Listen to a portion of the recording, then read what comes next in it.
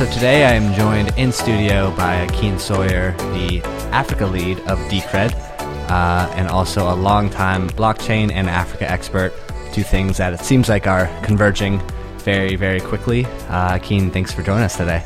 Thanks for having me. Yeah. So what is Decred's interest in Africa? And maybe we should start off by just talking a little bit about what Decred is. Sure. So Decred is sort of loosely defined as a proof of work, proof of stake hybrid blockchain. Okay.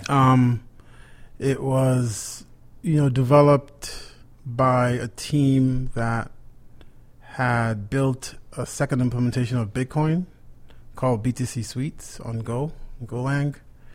And, they decided after sort of experiencing the governance process in Bitcoin, there are some material issues in how it was structured, just in terms of a little bit of a lack of transparency on how decisions were made and sort of where power was centered. And so they decided to develop and build Decred to try to solve this problem around governance and ensuring that various stakeholder groups had some level of alignment to ensure that you had a sustainable way to build and evolve a blockchain over time.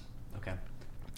So as a result of that, they came up with this idea of a hybrid proof of work, proof of stake blockchain platform. And the idea there was that you would have a system where miners, token holders, which are effectively folks that own Decred, and then the developers and folks who work on the network had some level of alignment and skin in the game, and then some clarity into how decisions were made. So the unique thing about Decred is with Bitcoin block rewards go solely to miners, but in Decred we have 3 pots in which block rewards are split. 60% go to miners. 30% go to what we call ticket holders. And so those are folks who have tokens, but also stake their tokens. And then 10% goes into a treasury that effectively funds developers and folks that work on the platform. Okay. And let's talk. So let's kind of break it down because this is kind of deep into blockchain. So what is a block reward? So typically, with proof of work blockchains like Bitcoin, right, which is the first, Bitcoin is secured by miners who are effectively, trying to solve these complex math problems in order to record transactions. And in order to do that, you have to deploy, a lot of computing power to do that. And so there's a cost to that, right? There's a cost to sort of having the rigs, using electricity, and running these machines effectively, in competition with others to kind of fight for a block reward. And the block reward is basically the reward these miners get for recording transactions and securing the network. So the mere act of, contributing hash power, which is computing power, to record these transactions makes it really hard to effectively, curtail the network, right? So you need computing power to have the right to store transactions, and that forms a layer of security, basically, blockchain space. Okay. And so why did you originally get into blockchain? Because, you, I think, are unique in that you came to it from the Africa side, right? You were already working in the Africa space and development space before blockchain was even a thing, and then you discovered it from that context, right? Yep. So, I grew up in Nigeria through secondary school, and then, spent all my college, grad school, my working career here in the U.S. And about 8 years ago, I had the opportunity to invest in a mobile payments company in Sierra Leone that's run by a friend of mine who's from Ghana. But he moved out of Sierra Leone to run this company. And he did a friends and family round at the time, and I put some money in, and I got me a seat on the board. And I did that because I was at a point in my career where I was really thinking a little bit about Africa. Back then, I was in management consulting, I was trying to do a little bit more in Africa. I wasn't quite sure what that was, but this presented an opportunity. And I thought mobile payments were really interesting because it was at the junction of mobile penetration just scaling across Africa, and this idea that the future of financial services is going to be on mobile platforms. At least my thought was that if you're going to get the majority of Africa in a formal financial system, it was going to be on mobile platforms. And so that was my general thesis around this idea of, all right, mobile payments sound interesting. At the time, M-Pesa was already taking off, so there was an example in the marketplace, and then you had a number of mobile payments companies begin to prop up in other parts of Africa. So that's how I got into the fintech payment space. And along the way, a couple years into it, we realized relatively clearly that the remittance space was really large, right? So Sierra Leone had been a post-conflict country, and a lot of GDP was coming from outside the country, right? From the diaspora, from NGOs, from the U.S. government, USAID, right? And so we realized very quickly that remittance space really was a large contributor of GDP across sub-Saharan Africa. And we also realized that it was a really big problem in terms of the cost of moving value into Africa. And so that was so think about it, large, captive market, so to speak, of value coming in, but very inefficient for a number of reasons. And so I started spending some time just thinking about how does one really, solve this issue? Like, what are the issues? What are the real problems around why remittances were expensive? And a lot of it was tied to, regulation and just very, very strong incumbents, that were effectively gatekeepers, the banks and, a couple of remittance companies. And at the same time, Bitcoin had been around for quite a while, but hadn't sort of gotten the level of awareness that we have now. And I just started doing some research into it, and then happened upon blockchain. What is blockchain? The protocol level, and just thought this really was the future of financial services, and this could be one way to solve this issue of expensive remittances. Right. And so, is Splash the mobile payments company in Sierra Leone? Are they doing anything with blockchain? Are they looking at it at all? No. So Splash is a traditional mobile payments company. It's based heavily on an agent network. So, which are effectively like branches, but it could be a convenience store, it could be a guy on the street, and that became, they basically are the bridge for the populace to get access to banking services. Yeah. So Splash itself is not built on a blockchain platform, but I think the way I think about it is you sort of go after value, and so if you look at the amount of money that comes into sub-Saharan Africa annually. Nigeria alone is, depending on what statistic you believe, I think it's between $40 and $60 billion going into the country annually, and about 10% of that is absorbed in fees. Wow. So if you're estimating that to be $4 to $6 billion in fees, then if you can kind of, go from 10% to, 1%, there's a lot of value you can kind of save and capture. So, my thinking is, you'll have, that's kind of the roundabout way I think you get to, in my view, just proliferation of digital financial services, right? If you solve the remittance problem and put more money in the hands of people and get them onto these digital platforms, then you can build other financial products on top of it. And if you do that leveraging blockchain, you have very little friction in terms of, just transfer costs and transactions costs. Then you can create these new products that are more accessible to Africans from a cost perspective. Yeah. And these products can be sourced anywhere, right? Because you now have a protocol where you can move money globally, with very little friction and very little cost. So you can effectively fund financial products anywhere in the world and sell into African markets.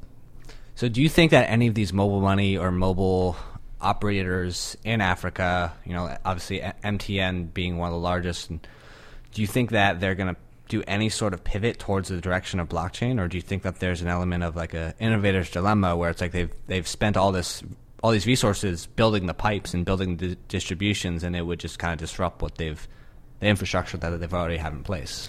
No, so I mean, I kind of think about, you know, the telcos or those who sort of have pipes on the ground as, you know, key parts of infrastructure, right? So if you look at what's going on in telecom across most of Africa, over the years, there's been, like most markets, right, a compression of cost, right? So voice services are relatively inexpensive. You know, texting is relatively inexpensive. I think access to broadband is still limited because that's still expensive. But I think over time the cost of that will go down, right? So the telcos basically are providing this service of aggregating the local markets, getting them onto, you know, mobile platforms. And, you know, now MTN, for example, has MTN Money in a number of countries, which is basically a mobile money. And they just recently got a license in Nigeria. So I think that for most of those big local players, there's still a lot of the market for them to sort of go after and aggregate, even with just, you know, regular tech, off-the-shelf technology. But I think over time what will happen is you'll have blockchain-based protocols that are integrating with these folks, saying, all right, you have a marketplace, you have a network. How do we bring more value to that network? And I think, you know, telcos inherently and large players eventually don't become the points of innovation, right? Others innovate and find ways to now access the markets or their user base and figure out a way to split the value. Yeah. So I think that's basically what I think is going to happen. So is MTN Money basically their equivalent of like M-Pesa to Safaricom? Effectively, exactly. Okay. Yep. Interesting. And so that's active in all their markets, or just the ones where so they got the I know license? It's a handful of markets. I mean, some markets are more liberal than others, right? So I believe MTN Money is in Ghana, for example. But for years in Nigeria, they've been, you know, Nigerian law basically has prohibited telcos from getting into financial services. Right. But I think those rules are now being relaxed. Yeah. And I think the initial resistance was because, you know, frankly, the banks were powerful incumbents and resisted that. Yeah. So, and I think that stifled the growth of mobile money in Nigeria, for example, relative to places like Kenya, Tanzania, where, you know, it's been telco-led. And so from a customer standpoint, it makes sense, right, for the telcos to have access. But, and so mobile money has not, you know, in countries where there's been that, like, division, mobile money has had less of an opportunity to kind of proliferate. Right. And I think now some of those regulators are now saying, all right, we need to sort of change our approach and open up the market to telcos. Yeah, that makes sense. Well, their banking system's interesting in that, like NIBS, their interbank settlement system is in some ways more advanced than, you know, a lot of the developed world. And like the Federal Reserve they just announced their own platform to do, like, you know, interbanking settlements. So in some ways, Nigeria, the banks kind of developed a little bit quicker than we did over here.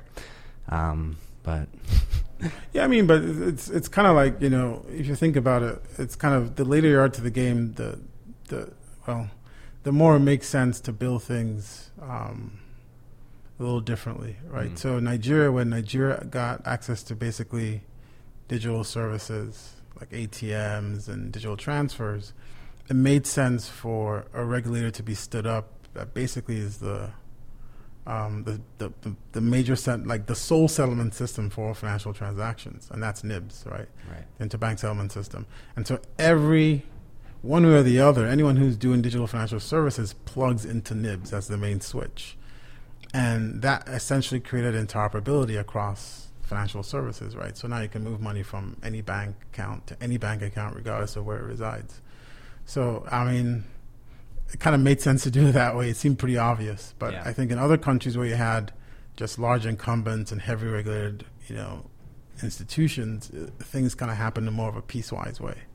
And, you know, that oftentimes slows the adoption of technology. Right.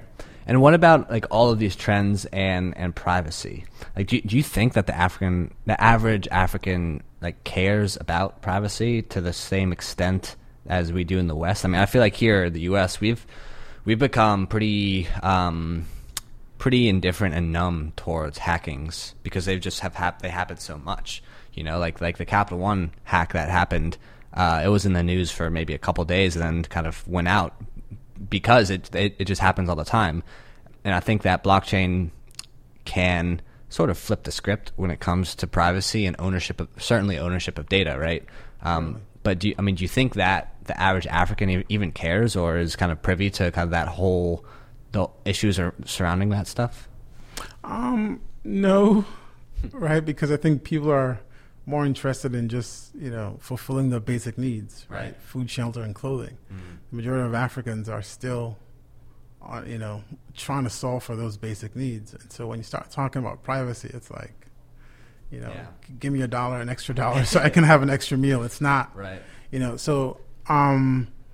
But it's still, I don't think it doesn't mean that privacy isn't important and isn't an issue. And I think, a lot of African regulators also think about that, right? They think about people's privacy, and I don't necessarily know that they're putting as much funding into it, or they're putting as much thought into it, but it is a concern. And I think that's a big issue that, even we at Decred really are thinking about quite a bit, because ultimately you have to have the ability to secure your wealth and maintain your privacy. And, constitutionally in the U.S., privacy is really important. So I think even though we're seeing a lot of privacy breaches and lapses, they come, at huge cost to these institutions, right? Facebook, got slapped with a $5 billion fine. Yeah. Capital One's probably going to get a fine, right? And I mean, some people could say, well, that's the cost of doing business. That's a risk. But I think, I think the average person or average American is thinking more and more about privacy, especially with what's happened with, like I said, with Facebook, and people not realizing how much of their privacy they were giving away, right? Not really understanding what came in the fine print. And I think people are beginning to understand more how private information is being monetized, right? If you think about, how most big tech firms in the U.S. make money, it's based on your private information and the ability to sell that information or get insights from that information that is valuable, and so, data and information is the new oil, as people say, right? And so I think people are becoming more conscious of that, and I think it's going to become more and more of an issue we hear a lot more about. Yeah, I read an article a couple days ago about a guy who went into Facebook setting and printed out his history of data, or you can look at all the data that Facebook actually owns on you. Mm-hmm. And I think that, it came out to bigger than this stack of books right here of just all the data that Facebook has collected on this guy, over the course of his usage of it. And, when it comes to Libra and Facebook's kind of introduction of our currency, it certainly makes sense why they would do that, considering the distribution that they own, right? And that is kind of the game, especially in Africa. If you have the distribution, there's so much monetary and financial products that you can launch on the back end of that. And WhatsApp and Facebook, when you combine the two, they certainly do own distribution in Africa. But do you think that Libra is going to be a good thing for Africa, or how do you think that plays out once it's live? No, I think Libra is terrible for Africa. Right. So I think in the short term, so you can look at it from a surface level, right? If Libra is now accessible and proliferates around Africa, for example, it gives people access to a currency that is indexed to the dollar or whatever that basket is going to be. And it gives people on the street access to a more secure form of, store of wealth. Because most African currencies are, highly inflationary and, based on economic cycles, they lose a lot of value. Primarily because most African economies are commodity-based, right? And so when you go into recession, the price of oil, the price of copper, the price of cobalt, the price of, grains goes down. And if that's where most of your income as a country is coming from, then, you're going to feel it, and you're going to feel it hard. And so if the average person now has access to a better store of value, or access to some sort of dollar-denominated sort of value, then you can preserve your wealth. So on the surface, for the consumer, right, if everyone is kind of thinking of themselves as like, this individual actor, it sounds like a really good thing. And it also solves the problem of allowing, Africans access to markets that are still pretty hard to access today, right? So the average African has problems paying for things globally. If you're originating a transaction out of Nigeria, oftentimes it's blacklisted. It's like, okay, where is this coming from? We're not sure, right? And so in some ways, on the surface, it sounds good, but I think in the long term, if you make the assumption that most people are rational and most people are going to store value in Libra, and because it allows them to have a better store and also gives them access to be able to pay for things, pay for iTunes, pay for even basic things they use and products, then, you'll see a big migration of people who will be dumping their local currencies for Libra, like I would. Right. But what that does is it pulls the rug, from under the regulators, right? The central banks. Like, how does that affect your ability to leverage monetary policy if your currency basically has lost? You lose monetary policy making power. So I don't think any rational central bank, in a third world country or in Africa is going.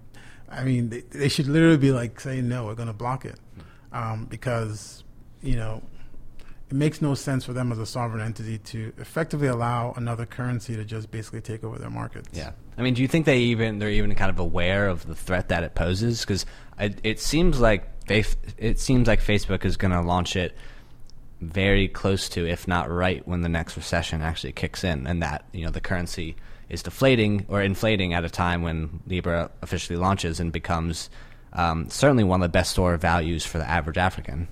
I mean, but I don't know. So I don't think anything is set in stone. I think there's still lots of hoops that Libra has and the Libra Association would have to jump through. Yeah, and it's not quite clear yet if it's going to make it in its current form past U.S. regulators. Now, I do think it's actually in the best interest of U.S. regulators to back it, because while it removes the power of regulators in country, right, so across Africa, that power that's taken away from African central banks now actually moves towards the Fed, right? Because you effectively have, a pseudo version of the dollar, that from a company that's going to be heavily regulated if it goes through. And it actually gives, I think, the U.S. government a lot more power to influence and, leverage its economic might to effectively control other countries. So I think you're going to see, I think the resistance is going to come first from Europe. European countries are going to kind of say, all right, what does this mean? And then I think you'll see a lot of resistance from, certainly China is not going to allow it. That's definitely not going to happen. Yeah. I don't think it's going to happen in India either. And so I think what will happen is if those countries mount, what I believe would be, I think China is pretty much a given. But if India basically says, no, it's not going to happen here, and I think a lot of African countries would take their cues from that. Saying, well, if the Indians are saying this is not good enough for them, then maybe we should be thinking twice about it. But I think it's a really bold move for Facebook to set this thing up. And I think it's almost like the last grasp of the incumbent tech ecosystem to remain relevant. Right. That's an interesting comment. Well, I do think that Europe for sure has shown that they have no issue with pushing back against some of the U.S. tech giants. I mean, they have not necessarily been that too nice to Google with some of the fines that the EU has been slapping on them. And it seems like right now in Africa, the battle of internet and 5G is certainly being won by Huawei. I don't think there's any argument against Huawei kind of being currently one of the winners in implementing ICT infrastructure in a lot of African countries. And so we'll see how, if Facebook does kind of allow the U.S. to exert its geopolitical might on some of these countries, it's going to be interesting to see how China responds, potentially through Huawei or WeChat, because I know that WeChat doesn't have in itself a lot of traction in Africa, but with the infrastructure of the internet, or maybe it does. I'm not aware if it does. but I know that I guess Flutterwave just announced their partnership with Alibaba. So that certainly, certainly seems like China's making their move when it comes to, the ICT wars in Africa. But one thing that does introduce is the issue of governance moving forward and kind of maintaining stability in a world where, the recession hits, Facebook launches, they can't use their monetary policy in the same effective way that they have in the past. How can blockchain platforms like Decred help with good governance and stability and transparency? So, I think it could do a great deal, right? And so when you think about, I think the base level problem you're solving for is, I as an individual, African or wherever it might be, I want to be able to store my hard-earned income or value in something that's relatively stable, right? And if you can provide access to Africans to Bitcoin, to Decred, to some store of value that they think is relatively reliable, I have full control over it, no sovereign entity can sort of go after my coins, right? You're solving for lots of problems and potential issues. I can move it across the world in terms of, across borders, which is a challenge for lots of Africans in terms of cost. Bitcoin is heavily used as a medium of exchange across Africa. I read a statistic that, 8% of the volume of Bitcoin transactions are in Nigeria alone. In the world? Yeah, globally. Wow. I'm not sure. I'm trying to remember where that source was. But I don't think that's ridiculous to think about because, Nigeria is a very large economy. Nigeria is heavily dependent on imports and trading, and it's expensive, right, to transact. And so if you can leverage Bitcoin, which gives you access to basically transact in places that you don't even have access today, let alone talking about cost, then the rational thing to do would be to do that, right, to leverage it. So I think Bitcoin is heavily used as a medium of exchange in Nigeria for all sorts of global transactions. So I think that, so that's the first thing. It's, all right, the base idea of having this store of value I can use in exchange. But beyond that, at Decred, we're very heavily focused on governance, right? So we think about governance in terms of how the blockchain and the network is governed, and making sure that a transparent system that's pretty clear to everyone on what it means to participate, how you participate, and how you can be involved in decision making, right? And our view is that, we're trying to capture, the broad intellect of the network to make the best decisions, right? In many ways, in a very democratic way, and very transparent. And as much as possible, trying to remove middlemen in decision making, right? So it's not a representative system. There's no, middlemen who you now defer to who make your decisions for you. As much as possible, like the individual, who's the individual stakeholder, gets a say and a way to vote their minds. And I think that's really important. And I think it's important in the African context because, across Africa, there's a massive governance issue. Most of Africa, I think, now is democratic, but they're very young democracies. Most are, less than 15, 20 years old. And, we still have a really big challenge in terms of not just how the governments are governed, but across society, even if you look at corporate entities, look at companies, right? I think overall, there's a massive governance issue, right, in terms of just controls and transparency. And I think that blockchain platforms can go a long way to increasing transparency, right? I mean, anywhere from voting to, how decisions are made on a corporate level, so think about a corporation that has employees, has shareholders who, have certain powers and vote on decisions, right? There's no reason why you can't employ blockchain systems to ensure that, these individuals are empowered to make, to vote, and you can audit that, it was transparent and it was clear. So I think, blockchain systems can go a long way to ensuring free and fair elections, free and fair decision making, and, transparency to how decisions are made. And I think if we can I think that's one of the big challenges across Africa where, there's a lack of transparency into many things. And that just increases the costs of everything, even just transactions costs. We don't have good identity systems. So, like, who am I dealing with as a counterparty? How can I verify that they are who they are? How can I verify that, they have money in the bank and the value's there, right? And so, anything that can bring transparency into systems, I think, makes it clear where the value is and reduces costs. And if you can reduce costs, then investment will come in. Yeah. No, I agree. I think that, with blockchain, it just depends on how it's implemented and who the implementing parties are. And as long as it's implemented with the right framework, it certainly can go a long way to solve a lot of those problems. Certainly moving value around the continent. I think that's use case number one, or at least it should be in terms of implementation. But next bull run, what's your prediction? When's the next crypto bull market happening? It's been a while. I don't. I kind of feel like it's not going to be like what it was in the past. I don't think we're going to. Right. So it's like in investments, everyone says the past is not a good predictor of the future.